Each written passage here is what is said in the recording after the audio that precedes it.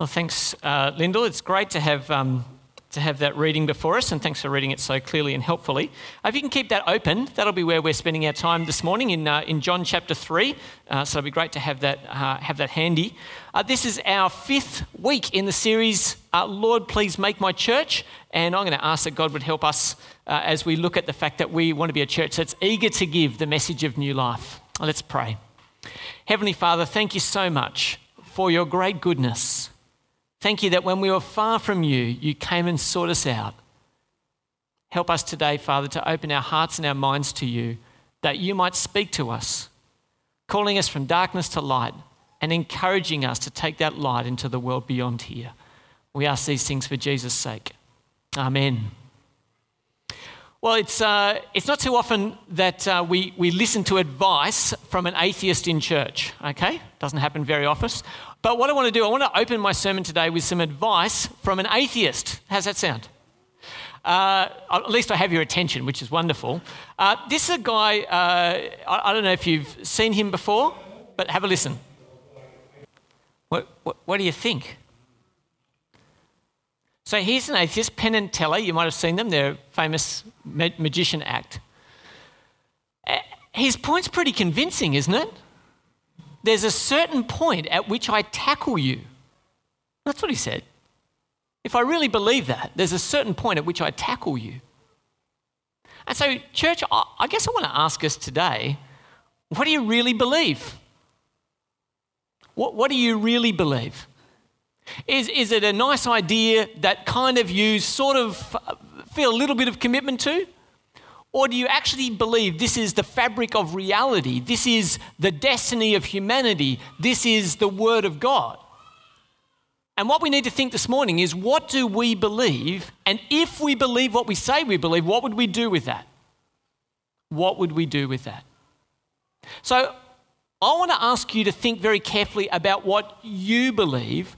And I want to do that by encouraging you about what we believe as a church. And I want to call you to join us in that belief, because I think it'll call us to action. All right. Well, here's a good place to start. We've listened to the atheist, now listen to a baby. That's nice, isn't it? Now, the whole birthing process, I was present at the birth of both of my children. It's important to say I'm an onlooker, okay? And I think that the other party in this equation just does an extraordinary thing. Were any of you present at a birth? Some of you were. Right, okay. It's a fairly memorable process. Would that be correct?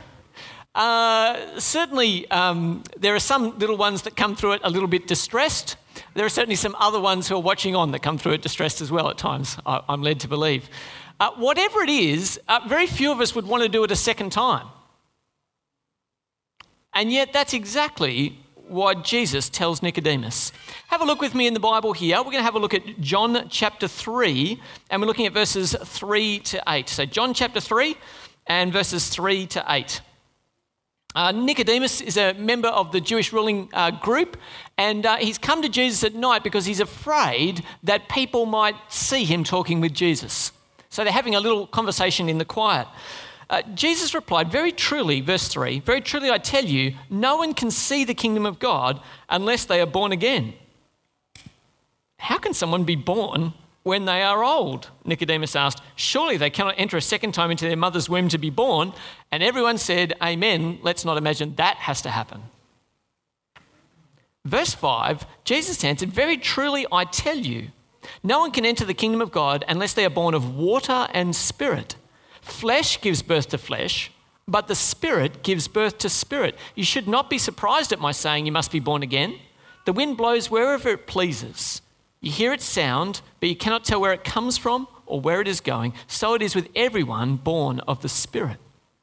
Well, what on earth is Jesus saying here? He's saying that for you to enter the kingdom of God, for you to be people who will live forever with Jesus, you need a second birth. He says flesh gives birth to flesh. You've been born once, but you need to be born a second time. The Spirit gives birth to spirit. And what he says, you need a spiritual rebirth. You need a spiritual rebirth. And that rebirth is by water and the Spirit. And there's lots of debate about this, but I think it's helpful to think, is it baptism and then the Holy Spirit coming on. That's a helpful way to think of it. There's blood and water at the first one. Maybe there's water and spirit at the second birth, the baptism and the coming of the Holy Spirit. So this second birth is what will equip you for kingdom transformation. So God will take hold of you and he'll make you new from the inside out so you're ready to inherit eternal life. That's the second birth. Flesh gives birth to flesh. We have a body. But if you want your soul to live forever, God says, I need to make you new again. You need to have a second birth by the Holy Spirit. You must be born again, Jesus says. And then he continues and he mentions a story that comes from the Old Testament. And he alludes to it, but I want us to have a look at it today. In Numbers, I'll read it to you. In Numbers 21, verses 6 to 9, we hear the backstory to this. Oh, I was told by Jody, I am looking at a green python. Is that, no, a green tree python. Sorry, Jody, my apologies. So there's a snake. That's going to become very important as we see here. This is not a venomous one though, unfortunately. So 6 to 9 in Numbers 21. The people of God have been wandering around in the wilderness. They've now spent almost all the 40 years in the desert and they're just coming to have a second crack at entering into the promised land. But they're being a bit stubborn. Then the Lord sent venomous snakes among them. They bit the people and many Israelites died. The people came to Moses and said, "We sinned when we spoke against the Lord and against you. Pray that the Lord will take the snakes away from us." I pray that all the time.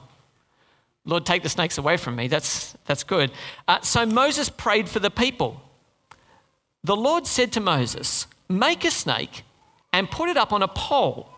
Anyone who is bitten can look at it and live." So Moses made a bronze snake and put it on a pole. Then when anyone was bitten by a snake and looked at the bronze snake, they lived. Now, does anyone else think that's an unusual story? That is a very, very unusual story, isn't it? Bronze snake on a stick, lifted up in the middle of the camp. If you're bitten by the snake and you're going to die, look to the snake and you'll live. So you look and you will live. It's extraordinary. It's absolutely unusual. There is no precedent for this anywhere else in the whole of the Old Testament. Incidentally, for those of you who don't know, this is why the doctor's symbol is a stick with a snake wrapped around it. Did you know that? Okay, good. If you didn't know that, that's where it comes from.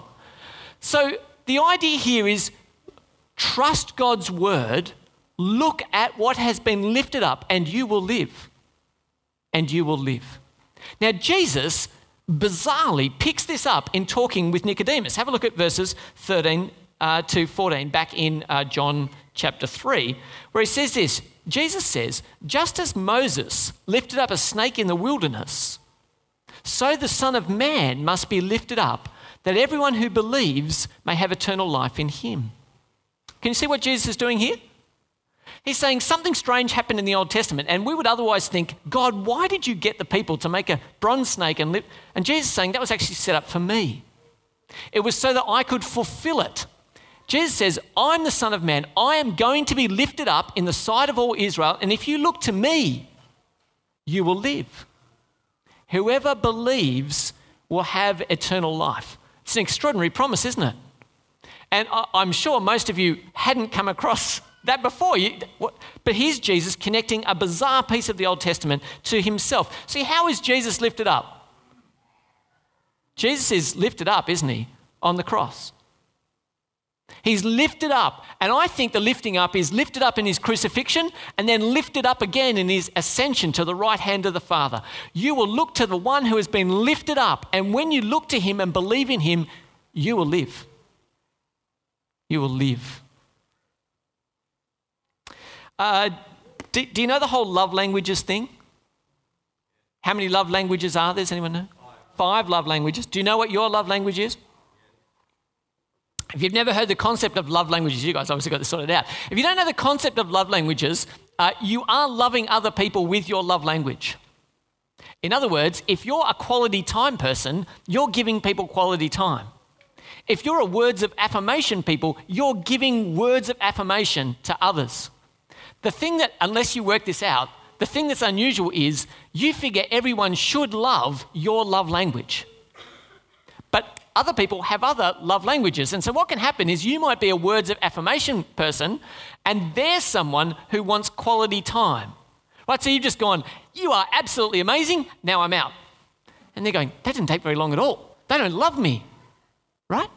So when we don't know what the love language of the other person is, we can be giving this thing that we think is really precious, right? But it's not received on the other end. Husbands, wives, figure out love language stuff. It's really helpful. Save you a whole bunch of time. Actually, it might cost you a lot of time if they're a quality time person, but you get the idea. So here's the question. What's God's love language?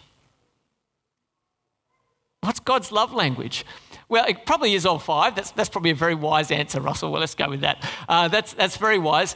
But here's the thing. In this famous verse, I think we see God's love language. Have a look with me at John 3:16. So it bears some looking again. For God so loved the world that he gave his one and only Son, that whoever believes in him shall not perish but have eternal life. You see, God's love language is gift giving. And he gave the most precious thing that he had to give, his Son. And he gave him not just so that we could enjoy him, but so he could be lifted up and ultimately die. It was a gift of extraordinary extravagance on behalf of our Father. What's God's love language? I think it's gift giving. And he gave the most precious gift he had, his Son. And so we see in John 3:16 that love gives. Love gives. It doesn't just bottle it up, it pours out. Love gives, and belief saves. Whoever believes, it says here, in him shall not perish but have eternal life. It's belief that saves. What a wonderful truth. I like all things aviation. Helicopters are cool. I don't think they really should fly, but they do. Amazing, really cool. So here's a picture, and you think, nice helicopter in the sky there. Erzbertal Dauphin, lovely, I like it. What's it doing? Well, zoom in a little bit. It's doing this wonderful thing, coming to save. It's the Coast Guard there, and they've come to rescue these guys who have been lost. I want you to hear about God's intention for his Son. God's intention for his Son. Have a look at verse 17. See, we all know 16, but do you know 17? Because I think verse 17 of chapter 3 just fills out the picture we have of the goodness of God. Have a look at verse 17 with me. For God did not send his Son into the world to condemn the world, but to save the world through him. See, I think it's absolutely brilliant that God loves me, but I'm tremendously assured where from the lips of his Son, he says that my Father did not send me into the world to condemn it, but to save the world. Isn't that beautiful?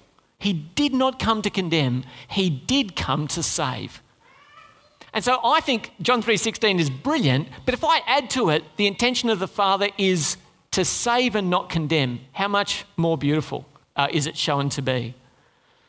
And so Jesus' mission was to save and not to condemn. So tuck verse 17 away. But then verse 18 adds even more, I think, and is worthy of our attention. This is the judge's gavel, and this is how decisions are made. You bang that, and what you've said stands. The guilty will be condemned, and the innocent will be set free, at least in good functioning courts. Have a look at verse 18. It adds more and might surprise us. Whoever believes in him, that's in Jesus, whoever believes in him is not condemned. But whoever does not believe stands condemned already because they have not believed in the name of God's one and only Son. See, I think this verse has the potential to be quite shocking for us. It tells us that belief changes everything, which is fantastic. That if you believe, you can be utterly forgiven, you can have eternal life. But it tells us something else. It says the default is that we start off condemned. And that should be a serious revelation to us. It's not that everyone is kind of on the fence and we're waiting to see which way we might tip. It says here, Whoever does not believe stands condemned already because they have not believed in the name of God's one and only Son. So we have something to take into account. The world that doesn't know Jesus yet is not in the balance.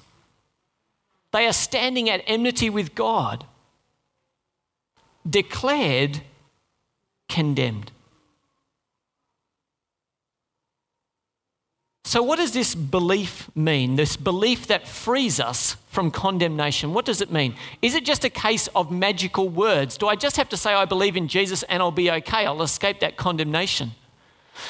Does anyone know what this symbol here means? Can you imagine what this lady is doing? Can someone tell me what she's doing? She's got her fingers behind her back. They're crossed like this. What does that mean that she's doing? She's lying. Okay, good. It means that she's lying.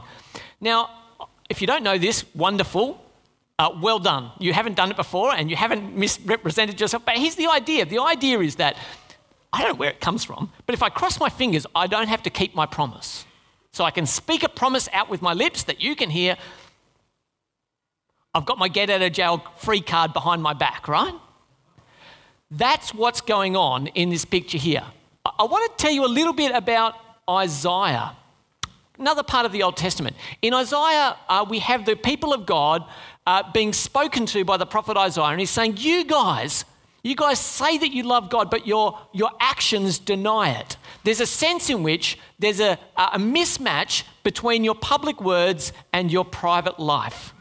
And in Isaiah, I'll just turn it up. It's just one verse, so don't worry. In Isaiah 29 and verse 13 are these incredibly striking words. The Lord says, these people come near to me with their mouth and honour me with their lips, but their hearts are far from me. Their worship of me is based merely on human rules they have been taught. See, here's the thing. You can be with your mouth the most impressive Christian in the world. But if your heart is at odds with your mouth, it will count for nothing. And God saw straight through his people. He saw their crossed fingers behind their back as they proclaimed themselves to be followers of God. He saw their crossed fingers and he said, I see there's a disjunction between your heart and your lips. You cannot merely speak a set of magical words and be forgiven. That is not how it works. There needs to be an alignment between heart and words. An alignment between heart and words. And so God is looking for lips. They were working with lips and not lives, and God is looking for lives and not lips. There we go. Romans, our first reading, tells us what God is actually looking for. It's worth turning it up. Go to Romans chapter 10. Romans chapter 10. If you're in Isaiah, you've got a bit of a trek now to the other part of the Bible. But in Romans chapter 10, has someone got that page number handy? 1135. Thank you very much. I'm not sure what it is in the large print Bible. 1721. Look at this. Quick fire, everyone. Well done. So we're in Romans chapter 10, and I'm going to read to us something that will speak a little bit to the combination between heart and words. Romans 10, and I'm reading 9 to 13. If you declare with your mouth, Jesus is Lord, and believe in your heart that God raised him from the dead, then you will be saved.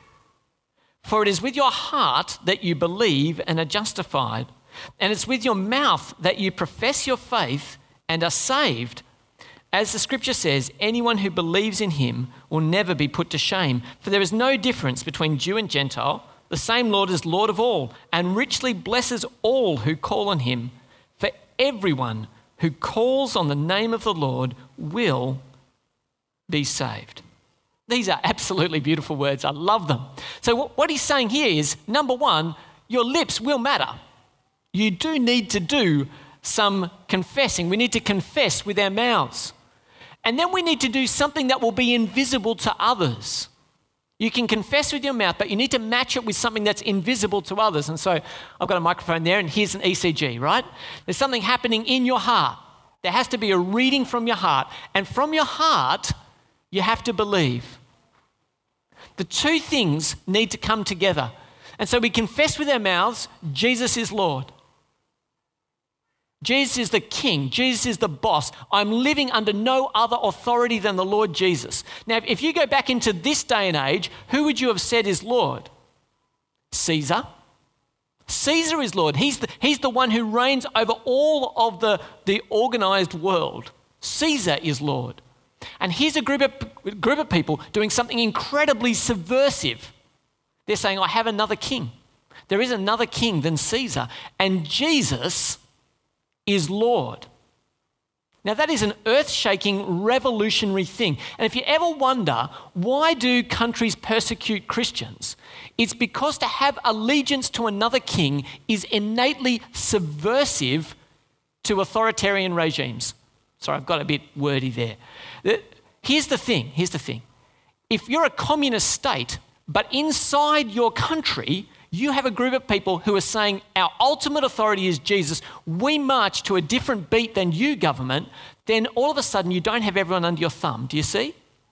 And so the declaration that Jesus is Lord is profoundly revolutionary. Sounds a bit much in Australia, doesn't it? Sounds a bit over the top. Probably because of the freedom that we enjoy. But here's the thing. When we declare Jesus is Lord, we're saying there is no other allegiance higher than Jesus. So we declare with our mouths Jesus is Lord, and we need to believe in our hearts that Jesus is risen. That the one who reigns on high died a real death. That he was physically raised and that he now reigns at the right hand of the Father, where he is the boss of heaven and earth. We profess and we confess. So what have we learnt?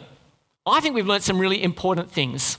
Some things about God and some things about humanity, and they will help us think about what we should do next. So what have we learned about God? God loves. Isn't that great? You see, as I understand it, and I'm no scholar in Islam at all, but my understanding is that Allah is mighty and he's imposing, but I will throw myself on his mercy and he may choose or choose not to be merciful to me. I don't know deep in my heart that he loves. I can know that the God and Father of our Lord Jesus Christ loves. Our God loves. It seems like a simple point, but the one who made everything loves. And we're told here wonderfully, he seeks to save. He seeks to save. He didn't do that just by writing us a postcard. He came to see us and he died for us in our place on the cross. He offers to mortals immortality. He offers us eternal life and he has a kingdom where we can join him forever. That's what we've learned from these verses here. What have we learned about humanity? Guys, I've got to tell you, I think that the good news is absolutely brilliant. I love it. But the thing that makes it stand out is it's the way to be free from the standing state. The standing state of all humanity is that we are condemned. That is a shocking piece of information. If I tell that out there, I'll be in trouble, won't I? But if it's true, if that's the true spiritual state, and how do I know it? I didn't make this up. Who said it? You can tell me. Who said it? Jesus told us, didn't he? In John's Gospel, Jesus told us, whoever has not believed in the Son stands condemned already. That's what it says. Who told me that? Some hateful person? No. The very one who would die to set us free. Is that right? So why would he tell us?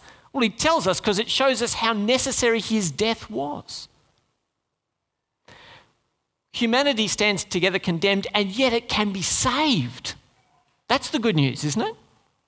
We can be saved through faith in Jesus Christ, not through onerous works. You don't have to cut yourself. You don't have to do extraordinary works of religious valor. You don't have to pay money. It's devastatingly simple. Give up claims of being the king yourself, confess Jesus is Lord, and trust that his death and resurrection were on your behalf. It's extraordinary. And then you can live forever. The one who works out who should and shouldn't live forever, we're told that too, is God who is the judge. That's the setting. That's why this church exists. It's not just a holy huddle. It's a place where these truths are proclaimed and where we should be seeing new life come. Even today, right now, we should be seeing new life come. Does this mean that everyone will be saved? Well, I want to talk to you about feet for a second. Who likes feet? Some people don't like feet at all. I see a couple of shaking heads. I want you to have a look with me. There are some beautiful feet in the Bible. Have a look with me here at verses 14 and 15 of Romans 10. How then can they call on the one they have not believed in? That's the point, isn't it, right? So we say if the world stands condemned, we go, well, then how can they be saved? How can they call on the one they have not believed in? And it continues, how can they believe in the one they've not heard? And how can they hear without someone preaching to them? And how can anyone preach unless they're sent? As it is written, how beautiful are the feet of those who bring good news. Can you see that? Each one of you here has the opportunity to have beautiful feet. Isn't that wonderful? You might think to yourself, oh, I'm not really proud of my feet. I always wear closed shoes. My toes are a little bit...